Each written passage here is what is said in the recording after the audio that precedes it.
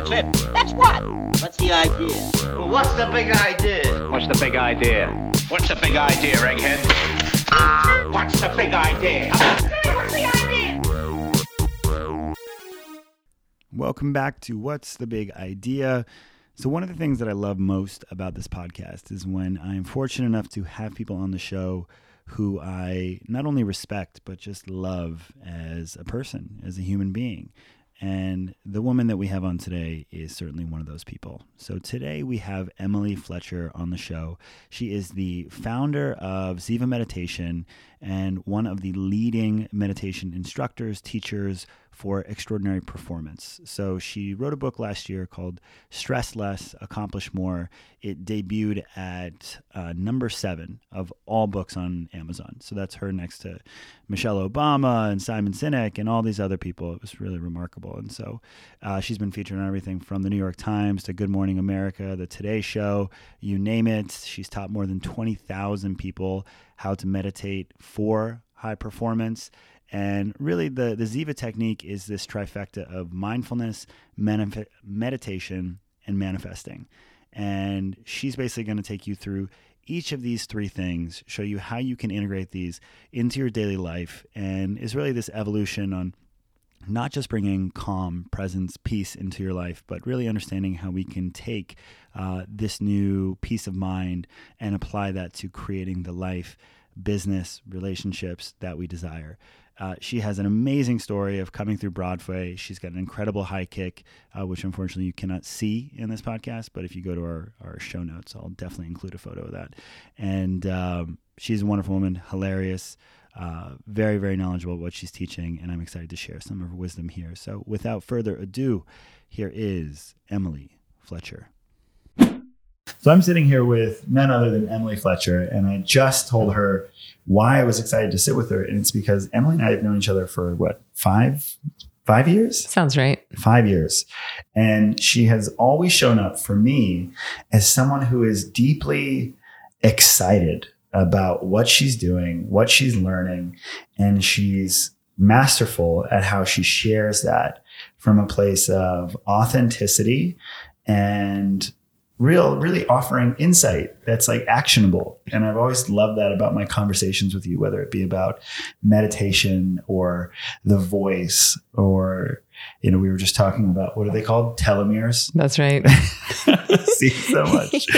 So I'm very excited to have you on the show. Thank you for making the time. I'm so happy to be here. Also, when you said the word authentic, which is a word that's really getting thrown out a lot these days, I heard this quote, which is that authenticity without kindness is abuse.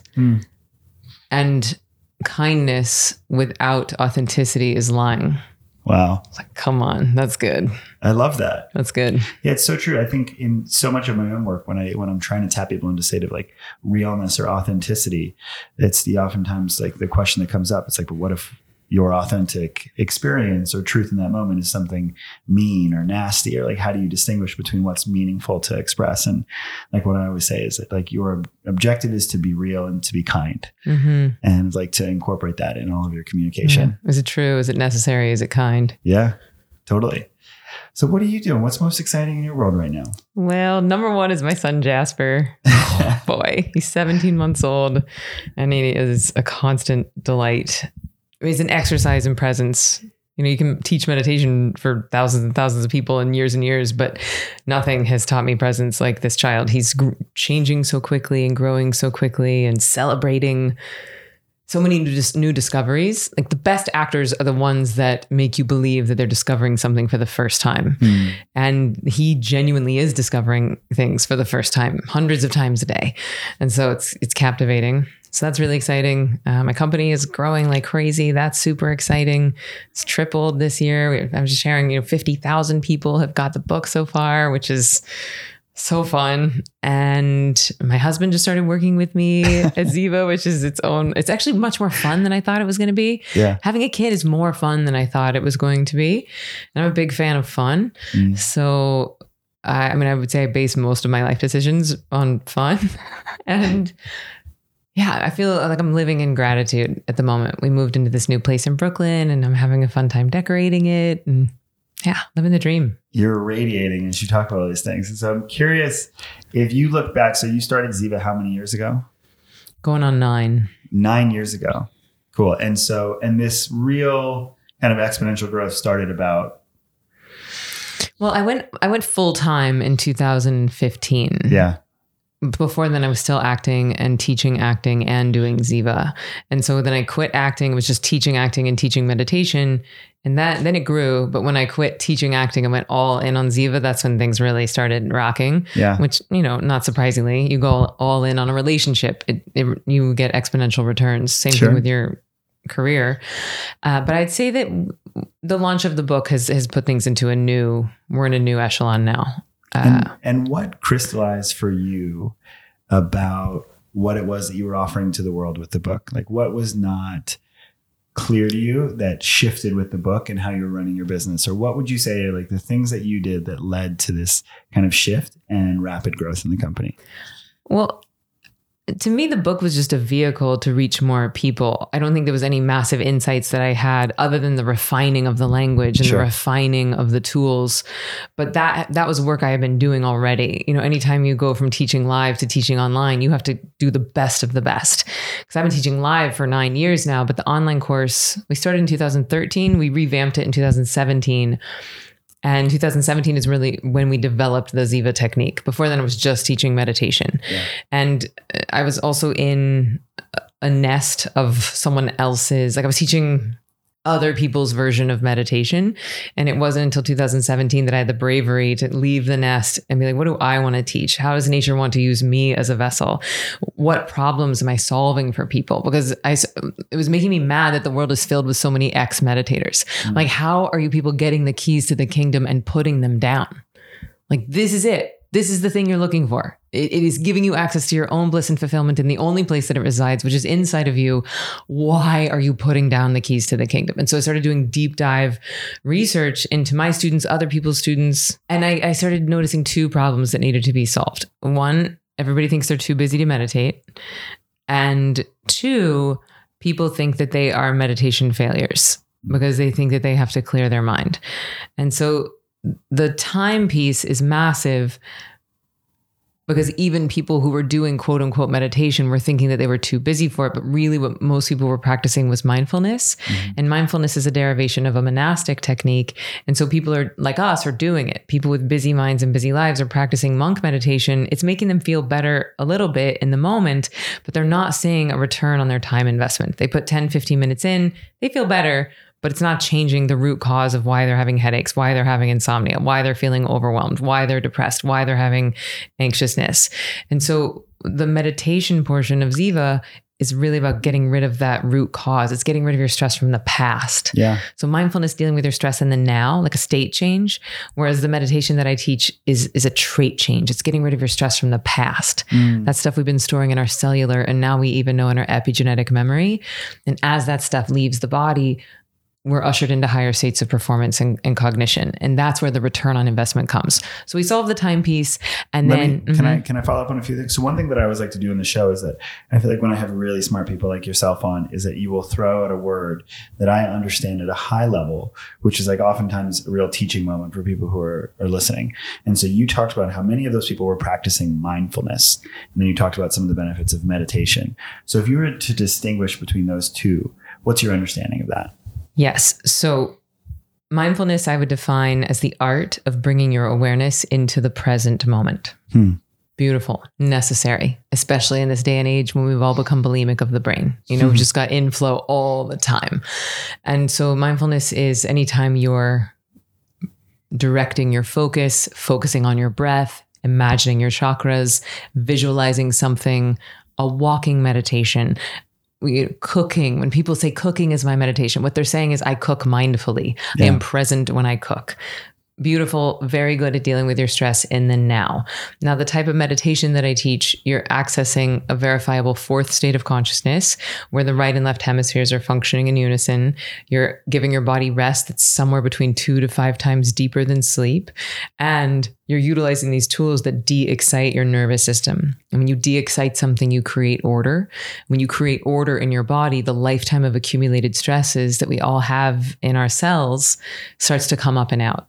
And the big delineation here is that when you start to heal that backlog of accumulated stresses from your cells, this is what ushers you into higher states of performance. This is what allows your brain and your body to accomplish more in less time. That's why the book is called Stress Less, Accomplish More, because it is that backlog of stresses that's making us stupid, sick, and slow. And we can't really afford to be stupid, sick, and slow right now. We got some big challenges to solve as a species. And it solves the big block that everyone has, which is I'm too busy to meditate. It's like, well, if you do this thing and you're investing your time versus spending your time, that's a big difference. No one has time to spend. No one has time to waste. Everyone has time to invest, right? So if you're investing 15 minutes twice a day, that's 2% of your day to make the other 98% more amazing. And whereas a lot of people think, oh, well, meditation's like a cute thing that I'll get around to when I have some extra time on my hands. And we have to change that. We have to start to allow people to frame this as the single most important piece of mental hygiene that we have to be practicing. Because all these problems that stress is causing, the physical problems, the emotional problems, the societal problems, these are solvable. Like they're not incurable, and we're treating them like they're incurable. And how do you kind of quantify, because I imagine that you have some data that speaks to this, like how is stress impacting people around the globe today? Well, Harvard Medical School says that stress is responsible for 90% of all doctors' visits. Wow. So you think about our healthcare system and how much it's costing us. When you think about corporate wellness, 90% of all doctors' visits are stress related. And if you just think about it in your own life, any ailment that you might have, is stress making that thing worse or better? Do you make better or worse decisions when you're stressed? You know, does your body heal faster or slower when it's stressed? Do you sleep better or worse when you're stressed? You know, so like the answer is it's always worse. Unless you currently are out running a tiger or you currently need to lift a car off a baby, stress is not doing us any favors. And so, those they're just Tuesday. Gotta lift a car off this baby. But it's responsible for, increased blood pressure, it decreases immune function. It's responsible for almost 90% of insomnia. Stress weakens your immune system. It slows your recovery time. It decreases your skin elasticity. It decreases your brain elasticity. And I would say if you want to really pull that out, I would say it's also responsible for the three biggest challenges facing humanity right now, which is climate change, the fact that our food isn't food anymore, and racism. Those are all like amplifications of stress. Yeah. And I want to come back to really the Ziva technique and the foundations of it and how it's been implemented and taught, all over the world now. Right? Mm-hmm. Yeah, very much so. But what I'm curious to know is, I know that you have such an interesting background. So what was the moment when first you were actually just introduced to meditation as a transformational practice for you personally? When did you realize that this was going to become fundamental to Emily being Emily and who you wanted to be in the world? Well, I have two stories, and one of them I've told 1,000 times, so I'll just kind of skip that one. But it was the first day of my first meditation class. It cured my insomnia on the first day. Well, and what drove you to the meditation class? Well, I was understudying 3 leading roles in a chorus line on Broadway, which means you show up to the theater, you have no idea which role you're going to play. So I was living my life in this constant state of fight or flight. And this woman sitting next to me in the dressing room has a harder job than me. She's understudying 5 of the roles and crushing it. Wow. Every song, every dance, every bite of food this woman ate was a celebration. And I was like, what do you know that I don't know? And she said, I meditate. And I just rolled my eyes and thought, oh God, one of you. But then I kept having insomnia. I couldn't sleep through the night for 18 months. I was going gray at 26 years old. I was getting sick and injured. And it was confusing why I was living my dream and miserable.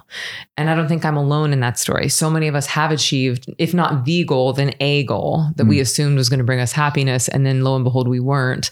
And then we're sadder than we were before because, well, the thing that was supposed to make me happy isn't. So I just thought my happiness would be in my next Broadway show, and my next boyfriend, and my next agent, and my next zero in the bank account. And I did that for 10 years. And then finally I was like, I got to learn, I have to do something. So I learned meditation, first day, first class. I'm in a different state of consciousness. That night I slept through the night for the first time in 18 months. I have every night since. That was 11 years ago. I mean, with a couple months reprieve for postpartum, but that was not insomnia's fault. That was my son's fault. That's biology, nature. Yeah. And then, so that was one story. Like I knew I was going to be meditating for life after day one. I didn't know I was going to be a teacher yet. I thought at some point I'll teach. I knew almost immediately I will teach this. I just thought it'd be when I'm done acting, when I'm done dancing, when I'm done singing. And then I went to India about a year later. So about a year after I learned I was turning 30, or I was about to turn 30. And I took myself to India for just a birthday present. And I just wanted to learn more for me personally. And then I get there and we were going to meditate on the Ganges River at dawn. Well, I should cut back in time. I leave Chorus Line Broadway. I go on Chorus Line tour. I'm in LA. There's a lot of teachers in LA. I've just left Chorus Line Broadway, going on Chorus Line tour. Our second city is LA. I know there's a lot of meditation teachers there. I'm looking for a group meditation. I email this guy. I'm like, hey, are you hosting any group meditations? He's like, yeah, why don't you come on Wednesday at 6? I show up Wednesday at 6. I drive all the way to Venice from downtown. So for my LA folks, you'll understand what a commitment that is. Totally. And I show up and it's just him and his girlfriend. And I was like, well, this is not the kind of group meditation experience I was really looking for. And so I'm like trying to figure out if they're rapists or weirdos. And finally he's like, no, we were just going to meditate. Come join us. And so I sat on his couch with my purse in my lap, arms strapped through the purse, meditating with one eye open. And then finally I realized, okay, they're not weirdos. They're just meditating. And I finally drop in. And afterwards I open my eyes and I see this photo or a painting or something on the ground. And it just struck me. And I said, what is that? And he said, that's Rishikesh. And I was like, what's a Rishikesh? And he said, it's this town in India. We do this retreat there every couple of years. Are you coming? And I said, no. And I looked back at the photo and I looked at him and I said, yeah, I'm going to go. And it's actually that photo right there. Wow, really? Yeah, that one in the window. And so cut to 6 months later, I'm in India. It's dawn and we're about to meditate on the Ganges, but we have to cross this bridge to get to where we were going to meditate. And I stop in my tracks. We're about to cross the bridge and I see the exact snapshot. It's this light at the end of the bridge and it was the sun rising over the Ganges. And it was the same frame that I'd seen in LA. And I stopped in my tracks and I started sobbing, crying. And I knew that the me in that moment was going back to the me in LA and saying, you have to come here. You have to become a teacher. And so then I got home and I started studying the Vedas and I began a 3-year training process to teach. And so you start your journey as a meditation instructor. But even then I thought, well, this would just be a cute side thing that I'll do if I'm not acting. And I just thought, I will just take my time and I'll just start the process and I'll go really slow. And I started studying the Vedas. And then when I finally graduated, even still, I thought, oh, well, this will just be a side gig. But I moved back to New York to be with my now husband. And I was still acting, still teaching acting and teaching meditation. And there was this one week where I was in final callbacks to play Velma in Chicago, the musical on Broadway. I was launching the world's first online meditation training, and I was teaching 6 acting teachers how to teach the method at the acting school that I had opened. Wow. And so I was like, nobody wins here. Like this is, maybe your wife could do this, but like not me. I can't run 6 companies at once, not with no staff and no support. And so that was the week I called my agents and I was like, I love you guys so much, but I'm out. I'm doing this. So it was intense and beautiful. And so how did you choose? How did you know that this was or did you know that this was kind of your dharma, that this was the path that you were on at that point? Well, because even before my intellect caught on, I had been voting with my time and my attention for months. My agents would be calling me saying, hey, Emily, we need you to bring us headshots and resumes. And I'd be like, yeah, sure. And then 3 months would go by. I would never bring them headshots and resumes, but I would have taught 300 people to meditate. And so it was just very clear my body was already doing the thing that I was meant to be doing. And thank God that I was able to move towards something that I loved versus away from acting, because it had been such a huge part of my identity since I was in 4th grade. I've been on Broadway for 10 years. And that's not easy to go from show to show to show for 10 years. Like it's very challenging actually. Totally. And so to leave that, had I left because I was mad at acting, if I had left because I felt like I was in an abusive relationship with acting, I would have regretted it my whole life. It would have haunted me likely my whole life. Sure. And this was the first thing I found where I loved it as much as or more than acting. And so I was so grateful that I was moving towards and not moving away from. That said, it was still a morning process. And so when I was doing my teacher training, I was meditating for about 18 hours a week. And it's not just meditation. It's this very intensive cathartic thing that you're doing for an hour at a time. And it compounds. So if you do like 4 in a day, it's not 4x, it's exponentially more powerful. Sure. So anyway, you're basically purging every stress, every trauma, every sadness you've ever had, because nobody wants to learn meditation from a sad, stressy person. Sure. And the flavor of my purging during teacher training was very much the mourning of my identity as an actress and saying goodbye to that chapter. But the funny story, side note, is that after I graduated as a teacher and I was sort of done, I had mourned it. Then I get a call from Bjork Lee, who was in the original cast of A Chorus Line, and she directed me in A Chorus Line, and she invited me to sing at Marvin Hamlish's memorial concert. Marvin Hamlish is one of the few people that has an EGOT. So he's like, Emmy, Grammy, Oscar, Tony. Yeah. And Pulitzer, actually. He has a PGOT. Oh, and wow. So anyway, she invited me to sing at his memorial concert because At the Ballet, which is the song that I sang in A Chorus Line, was his favorite song. And so I'm thinking it's going to be like 200 Broadway gypsies at a church in New York. And I show up for a dress rehearsal that morning, and I had invited my husband to come, and he's like, I'm not going to someone's funeral. I don't know. That's weird. I'm not going. And so I show up for the dress rehearsal. It's at Juilliard. Wow. Mike Nichols is directing it. And I'm on stage, and over the God mic, I hear Mike Nichols saying, Emily, I want you to bring the microphone with you because we don't know what Liza's going to do. And I was like, Liza Minnelli? He goes, yeah. And then I leave, I go up to the dressing room and I hear this voice, this crazy voice. And I said, who is that? And they go, oh, that's Aretha's stand-in. Oh, come on. And I said, Franklin? And they go, yeah. And then we're leaving the dressing room and I see like star number 1 on the one dressing room, Barbara Streisand. Come on. And so I call my husband. I'm like, babe, guess where you're going to be tonight? You're coming to this. So that was the last thing I ever did. I was sandwiched in between Liza Minnelli and Aretha Franklin. And then Barbara Streisand was the last performer. And I was just mic drop. I was like, I'm never going to top this. Good night. So what I'm so curious to hear is I just watched the Aretha Franklin documentary. Have you seen it yet? Mm-mm. It's called, what is the name of the song? It is, she basically recorded her live album at a church in Watts, like almost like right after the riots. Amazing Grace is the name of the documentary. And I kid you not, I get goosebumps talking about it. I start watching this documentary and she gets in there and she walks in and almost before she starts singing, and I'm like crying. And it was just like, and then when she starts singing, people are on the plane next to me, like watching like Marvel movies. And I'm here like crying to this Aretha Franklin, but it's like, it was just so true, so real when she was singing, and I was so impacted by it. And so I'm curious, as a singer and as a performer, you use your voice to teach people now. And so how does that influence how you are with people now as a teacher, and how you used to exist and channel your voice to perform, to entertain? How has that crossed over into how you now work as an instructor? It's so funny because I would say that of the 3 disciplines of singing, dancing, and acting, singing was my weakest. I'm a very good actress. She has quite the high kick as well. So I have a great high kick. I'm a very good dancer. I'm a very good actress. Singing was always hard for me. I started studying when I was in 4th grade, but I started studying with an opera teacher, which actually did a lot. It did not help me in the musical theater department because I have a very developed soprano range, but Broadway is like that mixy, belty, it's like where you bring your chest voice up. You could say anything right now and I'd be like, yeah, definitely. It's the Broadway belt. It's that, kind of brassy, big sound, sure. Right? Totally. Which a soprano is, it's full head voice, very high tones.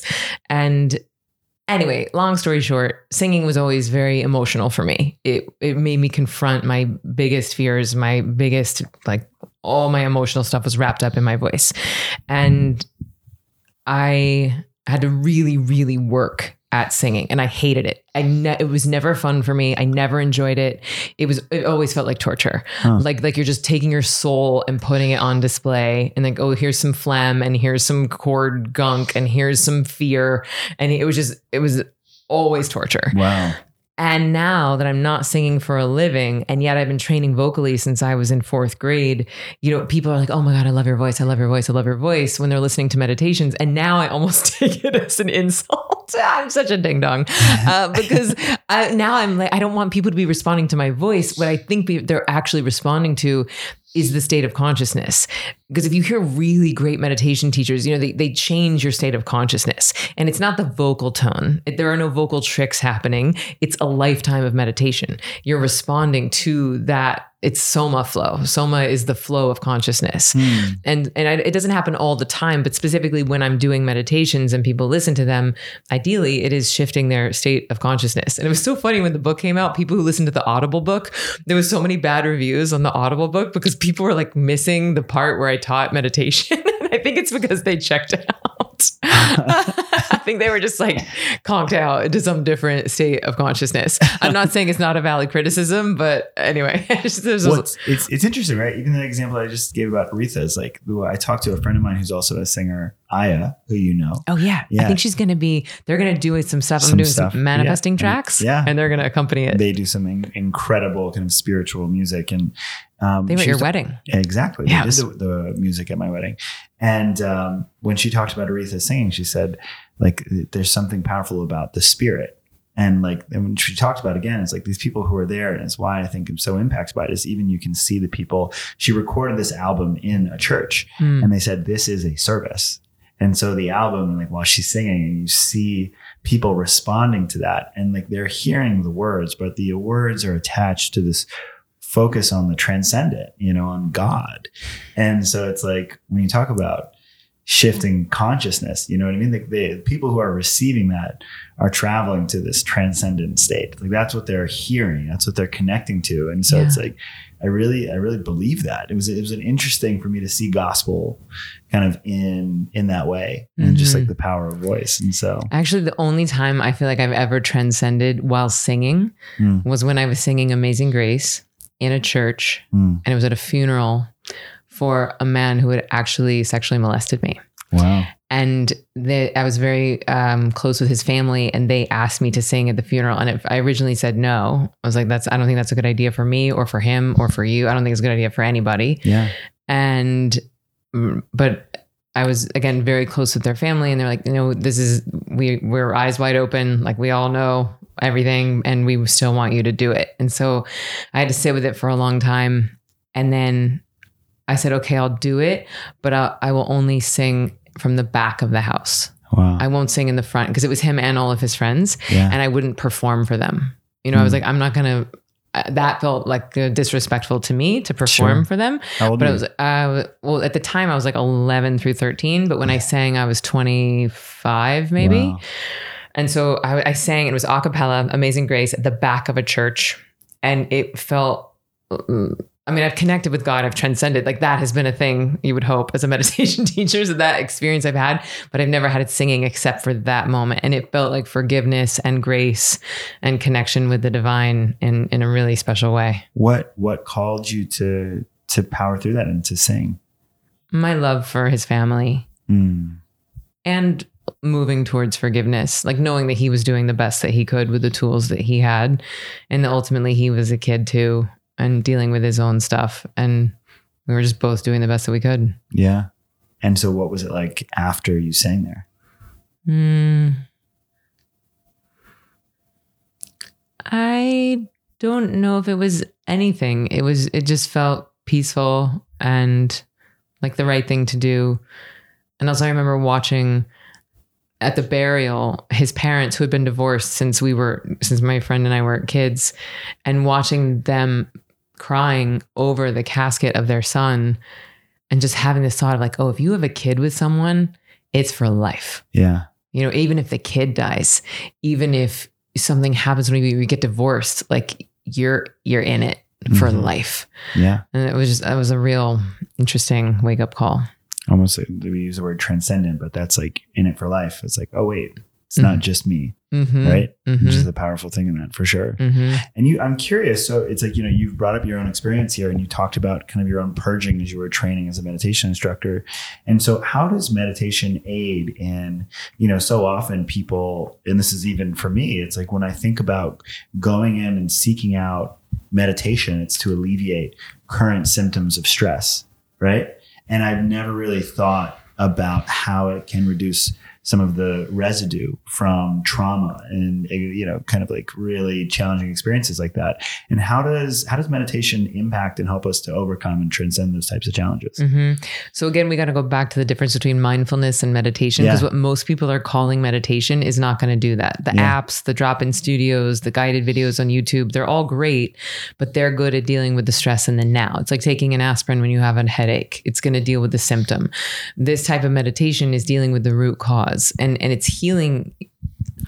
It's healing the body and the cells because it's giving you very deep rest. Yeah. You know, rest that's 5 times deeper than sleep. Yeah. And when you do that, not only do you feel more awake on the other side, but you're utilizing these tools that are de-exciting the nervous system. And when you de-excite something, you create order. When you create order in your cells, the lifetime of stress that we have in there can start to come up and out. Maybe a different and better analogy is one of a computer. So if you think of your brain as a computer, every time you've ever been stressed, every time you've ever been in fight or flight, it's left an open window on your brain computer. They're called premature cognitive commitments, or PCCs. And by the time the average adult is 20, we have about 10 million of those. So imagine having 10 million windows open on your computer and then trying to read a book or having a conversation at a party. You're wasting so many of your mental and physical cycles on the past and the future that you do not have your full operating strength for the present moment. Yeah. And so what meditation is doing is that by de-exciting the nervous system, we go in and we take those windows that have been minimized, right? To survive, we had to minimize them, but then we maximize them and we click X. We open it up and click X, open it up and click X. And so this purging process, what I was going through when I was mourning my identity as an actress, and even still what happened, I mean, I've taught 20,000 people to meditate, and they go through, almost all of them, some sort of purging. They get sad, they get tired, they get angry, their skin breaks out, they go to the bathroom, they're vomiting. Like the body wrings itself out. Yeah. And that's that maximizing the windows to click X. And the good news is that once you do that work, it's never coming back. You know, you might pick up new stresses, but even then, when you make yourself more resilient, when you change the way your body metabolizes stress, you can still interact with trauma in a different way. It's not going to leave the same kind of imprints if you've trained yourself on how to be resilient. And the interesting thing is, to me, is that dog that barked in your face when you were 5, it didn't just leave one open window that's just staying there maintaining. It accrues interest over time, because that dog that barked in your face when you were 5, now every single time you see a dog, it's kind of re-traumatizing. You know, if you were raped when you were 12, and every time you're in the same situation or around an intimidating person, like re-traumatizing. So it's accruing interest. And so if we don't deal with it, it doesn't just stay the same. The stress gets more and more and more. Yeah. There's a great Carl Jung quote, and he says, until we make well, it's interesting. This is kind of talking about, like, are we making this subconscious or unconscious part of our self conscious? Or are we, you know, how are we processing it? Because if we're meditating, are we processing these things consciously or subconsciously? Subconsciously. Yeah. I mean, in the Vedas, we don't really talk about conscious or subconscious. It's all self, but the meditation is healing you on a pre-verbal level. This is not cognitive therapy. It's not like you're going into a meditation and be like, well, now I'm going to heal my parents' divorce. Yeah. You just go in, and it's just like sleep. When you go to sleep at night, your body runs a whole host of healing and reparative functions. Yeah. And so when you wake up, you feel better. Your brain is working better. You are smarter. You are actually a more emotionally intelligent. But if you don't sleep and you don't go to NREM, then you're not processing emotional traumas from that day. So anyway, just like when you go to sleep at night, it's not cognitive. Yeah. You're not consciously working through stuff. Same thing in meditation. This is where, at least for me, I think that so many people fail to really grasp and commit to it, is because of this pressure that we've put on ourselves, because of the context that we've existed in, where we've only achieved anything through doing, right? And to understand the process of I put in effort here and then out comes a result. And that when we go into this kind of subconscious, like, if we will, like processing like this again, it's like the idea of we don't register it as doing something. And so there can't be anything valuable that comes out on the other side. And so it's this new language of healing and like optimizing our performance that's kind of foreign. Yeah. And I think that it's that keeps so many people, and even myself, of, you know, so much pressure to do, to improve, to grow, to be even just calmer and more content. And to really grasp this not doing, which brings me to like one of the favorite things that you ever said in your meditation, your book launch. You remember? And you just said, you were up there. Maybe you could even tell it to me, but you just said it so gracefully. And you said less effort. It's like less effort. That's the whole gig. Is how you're going to get the most out of this. Yeah. The less effort you use, the more beneficial it will be. And what most of us are doing, if we're doing, we're running a one-legged race. We have been given two hemispheres of our brain, the left brain and the right brain. And most of us are exclusively using the left brain. We are exclusively using our prefrontal cortex. That is like having a very, very gifted laptop computer and not connecting it to Wi-Fi. That's what we're doing. And we're like, oh, it's so hard. And I have to keep doing and I have to do more and I have to do harder. And it's like, well, just get on the fucking internet and it might be a little bit easier for you. Yeah. You know what I mean? Just plug into the collective intelligence that is right there waiting to deliver all of your dreams to you. But if you don't ever take the time to settle in and connect to it, it's like, what's the point of having a fancy computer? What's the point of developing the intellect if you're not utilizing the full capacity that nature has given us? Yeah. You know, I don't think that nature gave us 50-50 because it wanted us to use 90-10. Beautifully said. And so I want to go back to this moment where after you've been trained, what was the moment when you realized that there was something unique to what you wanted to offer to the world? It's when Ziva really started to coalesce and you said, that obviously there is value in what it is that I've been learning, but that there was something unique that you wanted to offer or how you wanted to impact people. What was that moment when that started to really coalesce and crystallize for you? So that was around 2016, 2017, like when I was developing the Ziva technique and started asking these questions, you know, how does nature want to use me? What is unique about... Well, it's a great question to ask, by the way. Yeah, I think so. Because honestly, meditation... Right now we think about it as like, oh, yoga pants and Instagram influencers and whatever. But when I started teaching 9 years ago, it was just like me and some monks. Like in New York City, if you Googled New York City meditation, you could find Buddhist meditation centers and Ziva. Totally. And that was pretty much it, with a few exceptions. But anyway, I come out of a largely male dominated, very masculine, very patriarchal lineage. Interesting. And you look, I mean, I do puja every time I, teach somebody to meditate. I do puja to a whole painting of 20 dudes. And I was like, whoa, but there was clearly this rising of the divine feminine happening. It's happening now. It's been happening for the past many years. And it's like, what is the feminine role here in this? And I think that what's happening on a big scale is just direct access. It's no longer like back in the day, it was, well, only the priests can read the Bible. So we have to trust the priest to tell us what the Bible is saying. There's always been some layer in between us and God. Yeah. And I think that's one of the reasons why I think meditation is so beautiful is that Oprah calls it mainlining God, just direct access to the divine. And if you don't like the G word, you can use nature or your own higher power, whatever you like to call it. But I definitely wanted to break out of the dogma and the doctrine and the groupthink and the largely patriarchal, like guru descendant, guru disciple lineage. And that was scary because I had been in my own nest with my own deal. And I needed that nest, to be very honest. I needed to have that safety and security to grow and strengthen my wings. Yeah. But then I left the nest, and that's when you really strengthen your wings, is when you start flying on your own. And then you have to ask these hard questions. Well, what do I bring to the table? What is unique about the way that I teach this? Who am I speaking to? What problems am I solving? And then I realized, I really speak to high performers, right? My superpower is taking these esoteric concepts and making them incredibly accessible and attractive. And then what problems am I solving? Well, people think they're too busy to meditate, and everybody thinks they're meditation failures. And so it was really just the solving of that and the answering of those questions is how the Ziva technique was born. And then we created Ziva Online, and that was already very successful. But when the book came out, anytime you spend that much time writing something, you really crystallize your thinking on it, your philosophies about it, and it makes you examine some things. And so anyway, when the book came out, it just became a massive boon to everything else. Now just more people can find out about Ziva, and it's more accessible. And how would you describe, so if someone asks you what the Ziva technique is. It's a trifecta of mindfulness, meditation, and manifesting. Those are the 3 M's. Mindfulness to deal with your stress in the now, meditation to get rid of your stress from the past, and manifesting to help with your dreams for the future. Oh, beautiful. I love that. And in terms of how it is taught, for someone who would want to, like, why would someone choose you versus another modality of meditation? Well, most of the modalities that people are choosing right now are apps.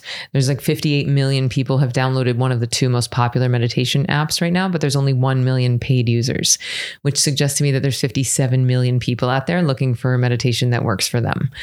And I see it hundreds of times a week where people are like, oh, I downloaded this app, but I'm not really using it. You know, I did it. It was kind of cute, but it didn't change my life.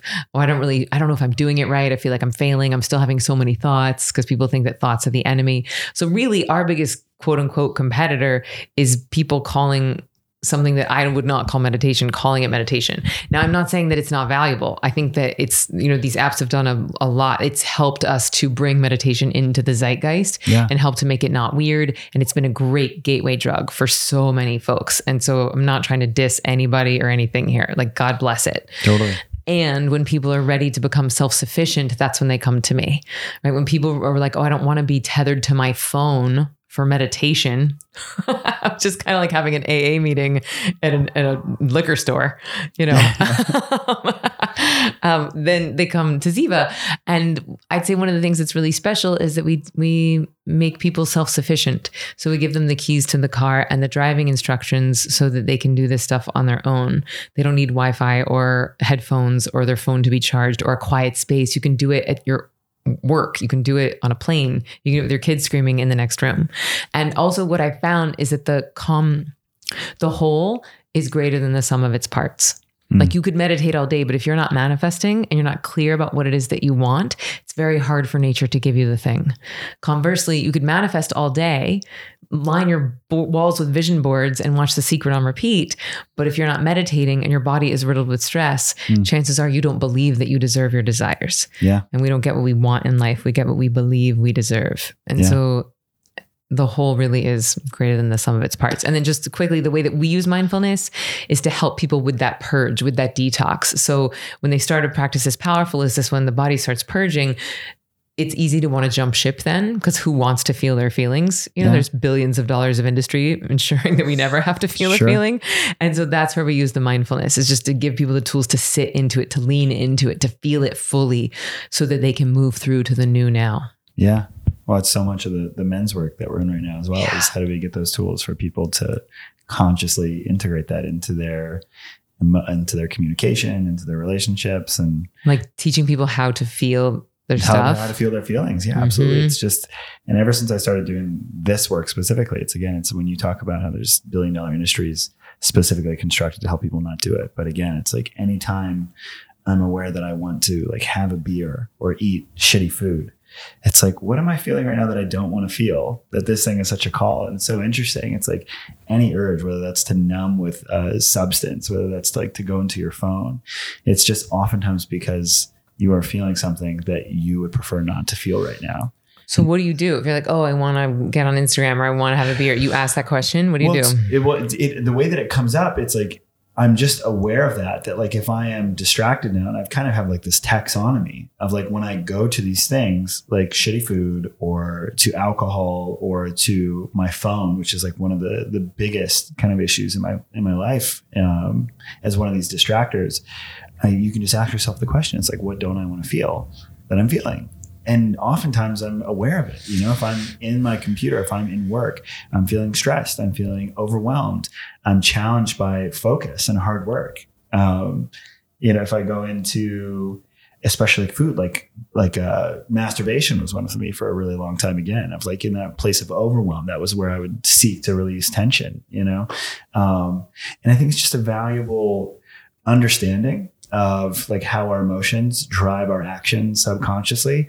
And then what we do with guys is, again, and what you're doing with meditation, with this mindfulness aspect, it's almost just like this exposure component of like the more space you can create for you to sit with your emotions and not need to alleviate or change them, the more capable you will be of integrating those emotions into your actions and into your communication consciously. Because most of the time, it's like one of the teachers of the modality I oftentimes use, called Gestalt communication. He would say like, that which we don't express, we suppress. And it just sits there. And so just what you're talking about, it's like oftentimes with men, it is not that, you know, we are upset, we're frustrated, we're angry. And when we don't literally express that or communicate it, it goes down, and it doesn't just like leak into our experience by maybe snapping at somebody or having more beers than you thought you would. But that oftentimes it can bubble up and explode out into, you know, people really blowing up their lives or acts of violence. And so it's like, I love to hear that you kind of start in that arena of giving people those kinds of tools. And then when you do that, you can start to transcend that into, you know, the realms of meditation, as you guys even use it, which is really beautiful. Yeah. It's like, if you don't do that, if you don't ask those questions or have those tools, then it becomes like a volcano. It's a pressure cooker. And then people are terrified of ever even dipping their toe into their emotions, because like, if I even feel that at all, I'm going to blow, I'm going to lose it, I'm going to break down. Like, nothing is going to break inside of you if you cry. You don't lose anything except for toxins out of your eyeballs. And then you're going to feel better on the other side. But I understand the fear because we've been suppressing it for so long. And the meditation just, it bit by bit, day by day, sitting by sitting, you're releasing that pressure, so that when you go on a retreat with you, or if you start to ask those questions, what am I feeling? You can actually answer it, know what the emotion is, feel it, and then move through to the new now. I think a lot of people come to meditation expecting it to numb things for them, or expecting them to feel good for 15 minutes or 20 minutes. It's like, if you're looking to feel good for 15 minutes, go smoke some pot, you know, go drink some wine. There's plenty of things you can do to feel nice for a few minutes. Ziva ain't it. Like, what we're up to is eradicating the entire backlog of stresses you've ever accumulated in your whole life. So what is the application of the Ziva technique look like in the meditation aspect? I don't understand the question. Like, what does it look like for people who are practicing Ziva? Okay, so if you were to read the book or do the online course, then once you graduate, because even in the book or in the online course, again, I'm giving you the keys to the kingdom and the driving instructions. Yeah.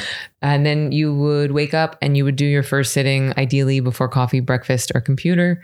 And it's like you're filling up your reservoirs with bliss and fulfillment and the ability to adapt to life. And then where you would have had the coffee or the chocolate or the nap, or maybe the mid-afternoon masturbation break, whatever you're doing to, like, you know, wake up or relieve stress, that's when you would do your second sitting. Yeah. And also because it's so restful, you don't want to do it right before sleep. Yeah. Because it's like taking an hour and a half nap right before bed. So you don't want to do that. And then, so you start with the mindfulness, and then you move into the meditation, and then you finish with the manifesting. And so this is something that I'm excited for you to extrapolate on. So when you talk about manifesting, what does that mean? Because I think, again, like at a high level, people get that. But for you, how do you define manifesting? The simplest definition is consciously creating a life you love. Yeah. And that sounds simple because it is, but not that many people are doing it. Not that many people are asking questions like, how much money do I want to make this year? How much sex do I want to have in a week? What do I want my friends group to look like? What do I want my impact to be on the planet? Not many people are asking that. They're asking questions like, why can't I lose this weight? Why does she have a boyfriend and I don't? Why did he get a raise and I didn't? Why, it's victim, it's blaming, it's complaining. And then we even convince ourselves that we're praying, but we're secretly complaining. And the thing is, if you ask shitty questions, you're going to get shitty answers. If you ask the question, why can't I lose this weight? Oh, well, because you're lazy and, you don't deserve to have happiness or confidence. Why can't I have a boyfriend? Well, because you're old and ugly and nobody's interested in you. And so if we ask our body terrible questions, it's going to give us terrible answers. So with the manifesting, we utilize this sacred time at the end of the meditation where the right and left hemispheres of the brain are functioning in unison. We have just de-excited the nervous system. We have just accessed source energy. We have just reminded ourselves that we are God pretending to be human. And then what we do is we take this very sacred, de-excited time and we start to plant the seeds for what we want our future to look like. And we start to ask questions like, what's one thing I would love? What would I love right now? And that is What's your answer? What would I love right now? Yeah. Going into the weekend, what's one thing you would love? I would love to have abandonment and pure joy tomorrow at our mutual friend's birthday party. Yay! Are you going to be there? We can do that. Yay, Yes. let's do it. Perfect. And the thing about that question, what would I love right now? And this is a tweak that I learned from Mary Morrissey. You might know her. I don't know her. She's amazing.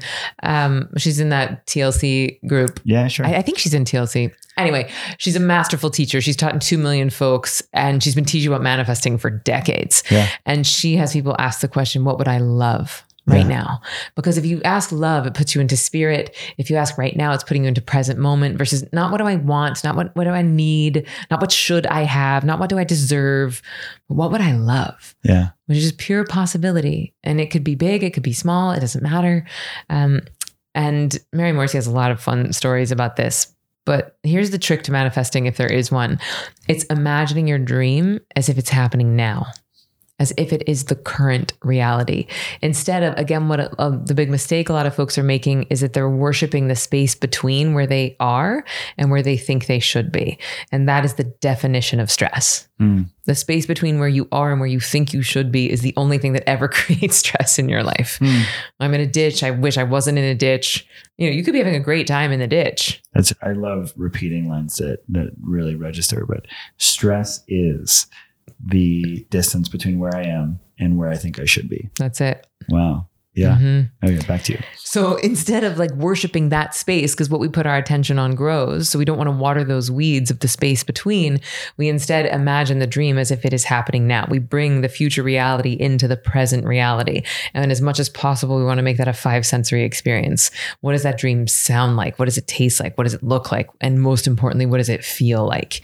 You get into that feeling space as if your dream is happening now. And you do that from that de-excited space post-meditation.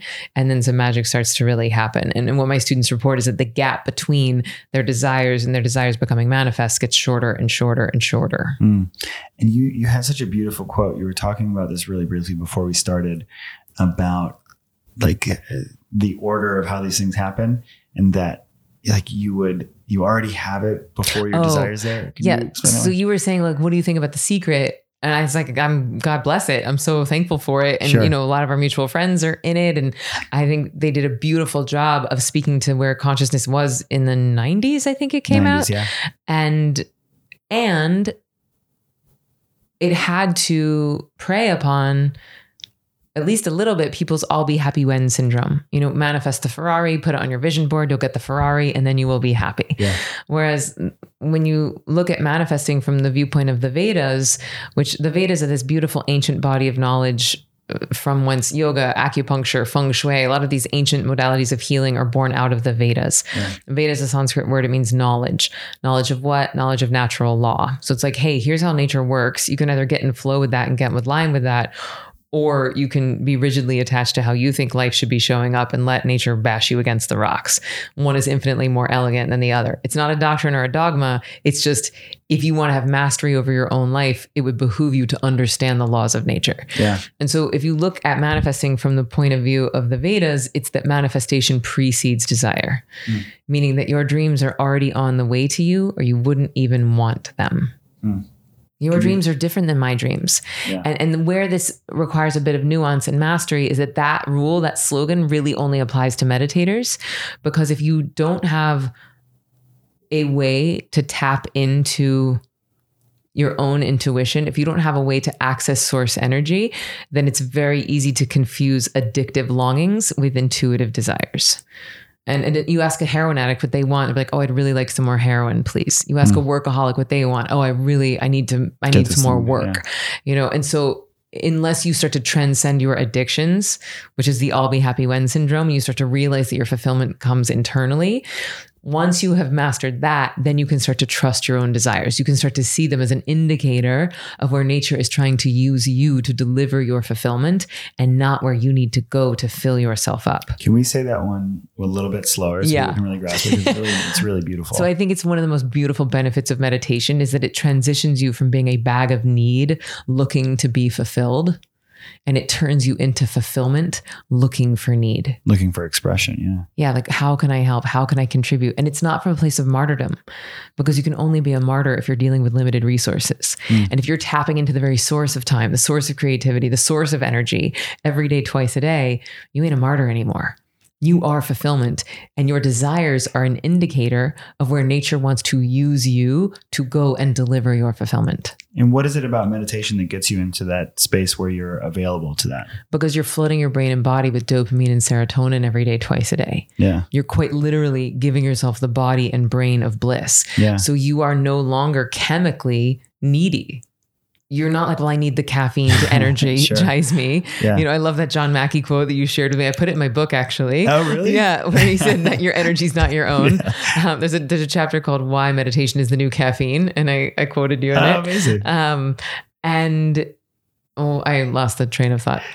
We were talking about why this space is available to you. Oh, yeah. After meditation. Because you're flooding your brain and body with dopamine and serotonin. So you're chemically not as needy anymore. And there's the old fables of one of the gurus back in the day who took a whole sheet of acid while he was lecturing and just kept lecturing to a whole group of people. And his point was, that acid isn't taking me anywhere. Like, I'm already there. You know, I'm such a connoisseur of consciousness. I'm already in such a heightened state that you could give me massive amounts of consciousness altering substances, and that's not transporting me anywhere. Yeah. And similarly, once you start meditating, you don't need the caffeine to energize you, or the sleeping pills to make you go to sleep at night, or the anti-anxiety medication to make you not anxious. It's like you start becoming more reliant on your own internal pharmacy, and you start to have the ability to upregulate and downregulate in a self-sufficient manner. Now, that is not to further any stigma around antidepressants or anti-anxiety. Lots of people meditate and still use them, no problem. Yeah. But I think ultimately the goal for all of us, ideally, is self-sufficiency. That we're really utilizing our internal pharmacy. Beautifully said. And it makes me think of, we were even talking about it before we got onto the show, but we're fans of a teacher from, I think, the 1940s named Neville Goddard, who talks beautifully about this modality of feeling is the secret. And it really influenced, and as you're talking about this, makes me think about something that I do with my speaking clients, of like before they are getting ready for a big talk, like a very practical application of this that I've seen. And then obviously I'd like just hearing you talk about it, of how much deeper and more capable you are of taking people into this when they're truly meditating. But within neurolinguistic programming, it's called anchoring. And so it's this idea of when people are getting ready for a talk. I just had a client who's getting ready for TEDx Oakland. And so, you know, on the last week while she's prepping, we have her like, what does the room look like? And so we drop her into like a very quick just meditation. And so she goes in there or maybe this was like a mindful exploration. Or visualization. Yeah, visualization. And so we go into the room and she's painting a picture of the room, of how many seats are filled, of the 500 that are there. What does the stage look like? What does the logo look like? Where are the cameras? And we have her rehearse like the final lines that she's saying, and she's talking through it. It's like when she says those final words, like, what do the people do? And she's like, they're standing up over there. And then it comes up and it's like, and how loud is it? And she's like, it's this loud. And then you just take them from that place of like, how do you feel? And she's like, elated. And she, you know, she's in that state. And it's, again, there's something about showing the people that I'm working with of like that feeling of what she's after is available to her right now, that she doesn't need to do the thing to have that state, that the state is available if only her attention is focused into the right place, right? And like intuitively she can go there, and how powerful it is when we just take the time to afford our attention to what is really supporting us doing what we want to do in the world. What a gift for you to give to those speakers. I want you to work with me on my next speech. Well, Emily is an absolutely epic speaker as well, for anyone who's listening to this and wants to bring in a performance speaker, mindfulness, meditation, high kicks instructor, and high kicks. And you actually did it for me right before Summit. You remember I was speaking at Summit and I just happened to run into you at like the water cooler, and you were like, yeah. I think you asked me like, how do you want them to feel, or how do you want to feel? And I was like, oh, thank God I ran into you. But this is highlighting one of the biggest things that I teach with the manifesting is that you're never chasing the thing. You're always chasing the feeling you assume the thing will bring. Yeah. And it's such a gift that you're giving people this experience of the elation, the pride, the generosity, because that's something you can give yourself right now. All right. So while we're here and we're moving towards an hour, and I know you have to get back to the West Village. So for the people who are listening to this and they're going to finish this and go out into their day, how would you want them to close? What is it that you would want them to consider? It's maybe even just touch like the spearhead of this type of manifesting. What would you want them to consider? What's a question you want them to ask themselves? Well, really, I mean, what's the big idea? What is my big idea? I've been thinking about this, and it's, I want people to really question the idea that you don't have time to meditate. Yeah. I want people to really look at what stress is costing them financially and time-wise in their lives, and reframe this thing, because we have the key to the kingdom available to us. Like the kingdom of heaven is within, and the fastest way to get there is by closing our eyes and meditating. And yet we'll find a million reasons why not to. And so I want people to really get honest with all of their excuses. I don't have time. I'm too busy. I have kids. I can't afford it. It's like the book right now is $11 on Amazon. You know, you can get that book shipped to you tomorrow on Amazon. And so there's too many ways to make it work. Yeah. To validate your excuses anymore. And I know that's kind of negative, and you were trying to move people into the positive. And so I guess here's the reframe on that. Imagine what it would feel like to have ample time in your day. Imagine what it would feel like to wake up feeling refreshed in the morning and not exhausted. Imagine what it would feel like to truly be ultra present with your children and not frustrated or impatient. Imagine what it would feel like to feel so confident in your business meetings because you know that intuition is using you as a vessel to deliver to your company. Imagine what it would feel like to walk out on stage feeling confident that you are a vessel for nature to use you to deliver ideas. All of those things are available to you, but you have to do the work of connecting to the divine. I had goosebumps while you were doing that.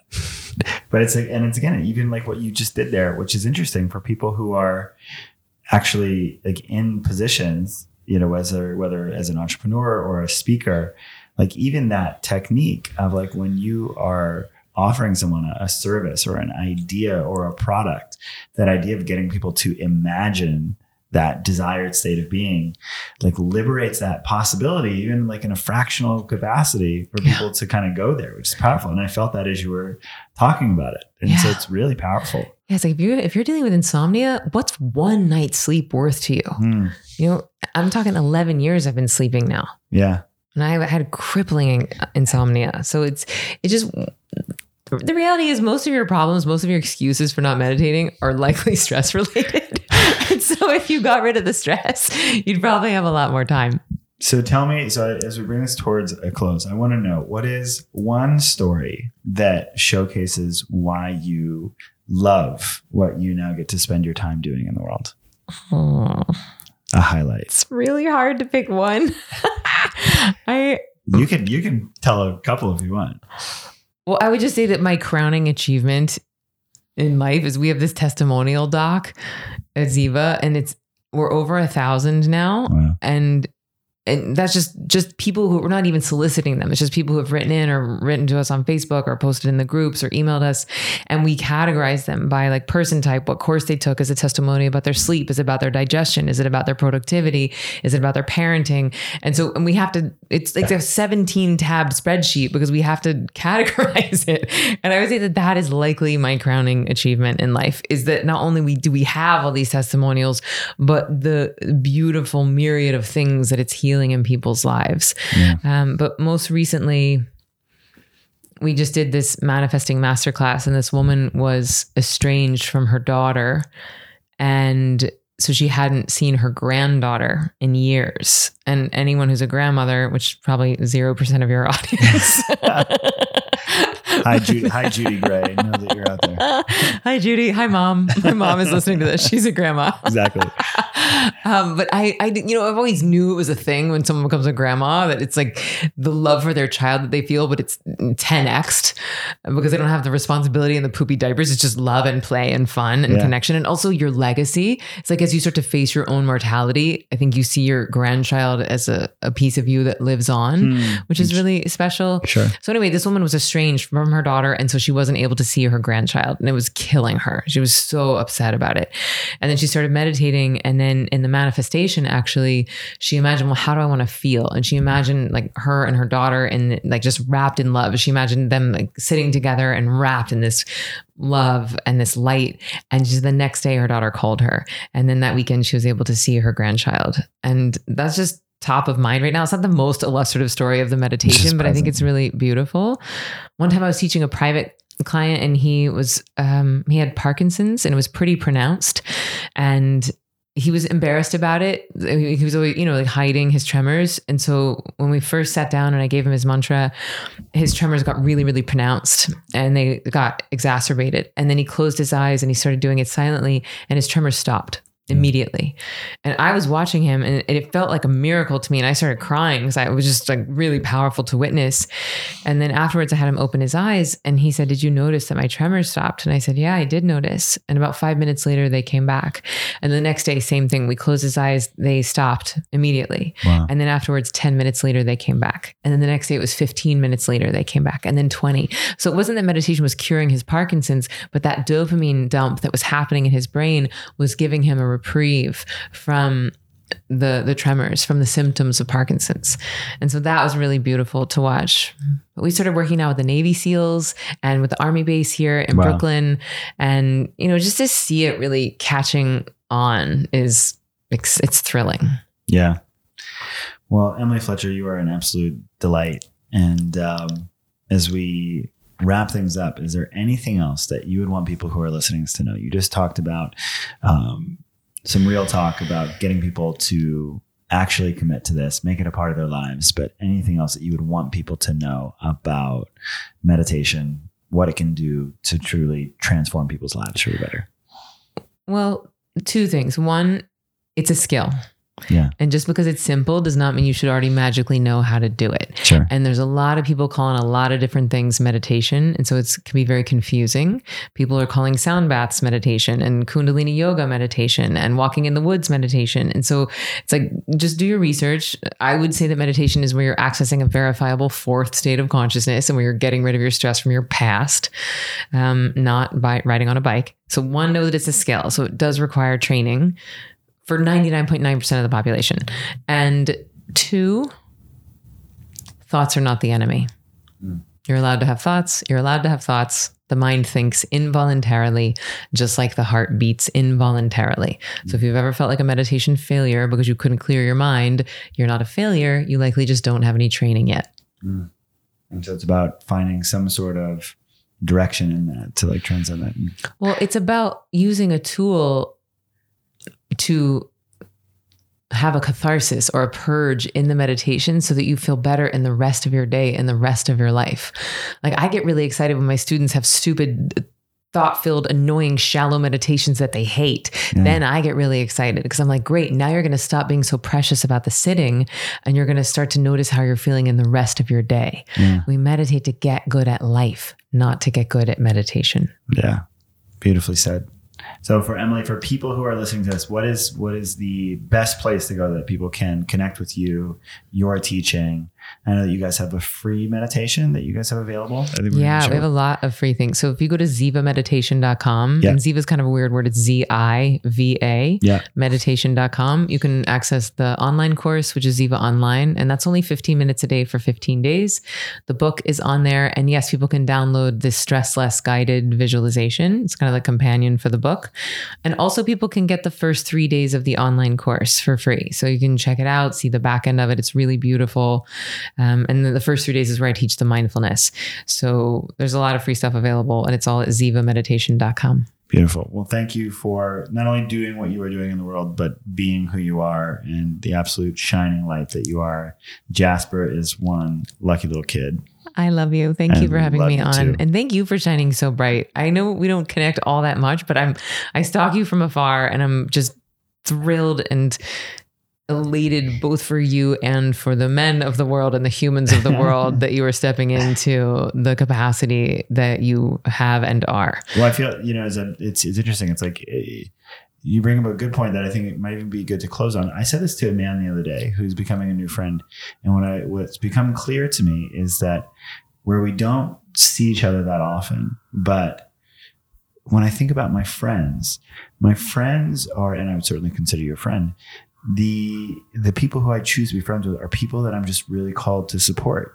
Because when I'm really called to support people, I feel good and I believe in what it is that they're doing in the world. So then the world benefits from it. Yeah. And you are very, very easy to support. And one of the reasons why I consider you a good friend, even though we don't see each other. And it's, even though, we don't spend as much time together, I feel very connected to you and I believe in what you're doing in the world. And I'm very grateful to see it growing and impacting more people. Same. Also, let's have some play dates. We both have baby sons. Let's just play date it up. Put it on the calendar. Okay. We'll include that in the show notes. You guys can meet us in Fort Greene Park. We got it.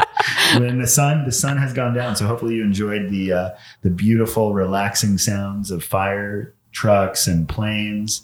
And now we've got cold Brooklyn to walk out into. So yeah, we do. I loved it. Love you. Signing off.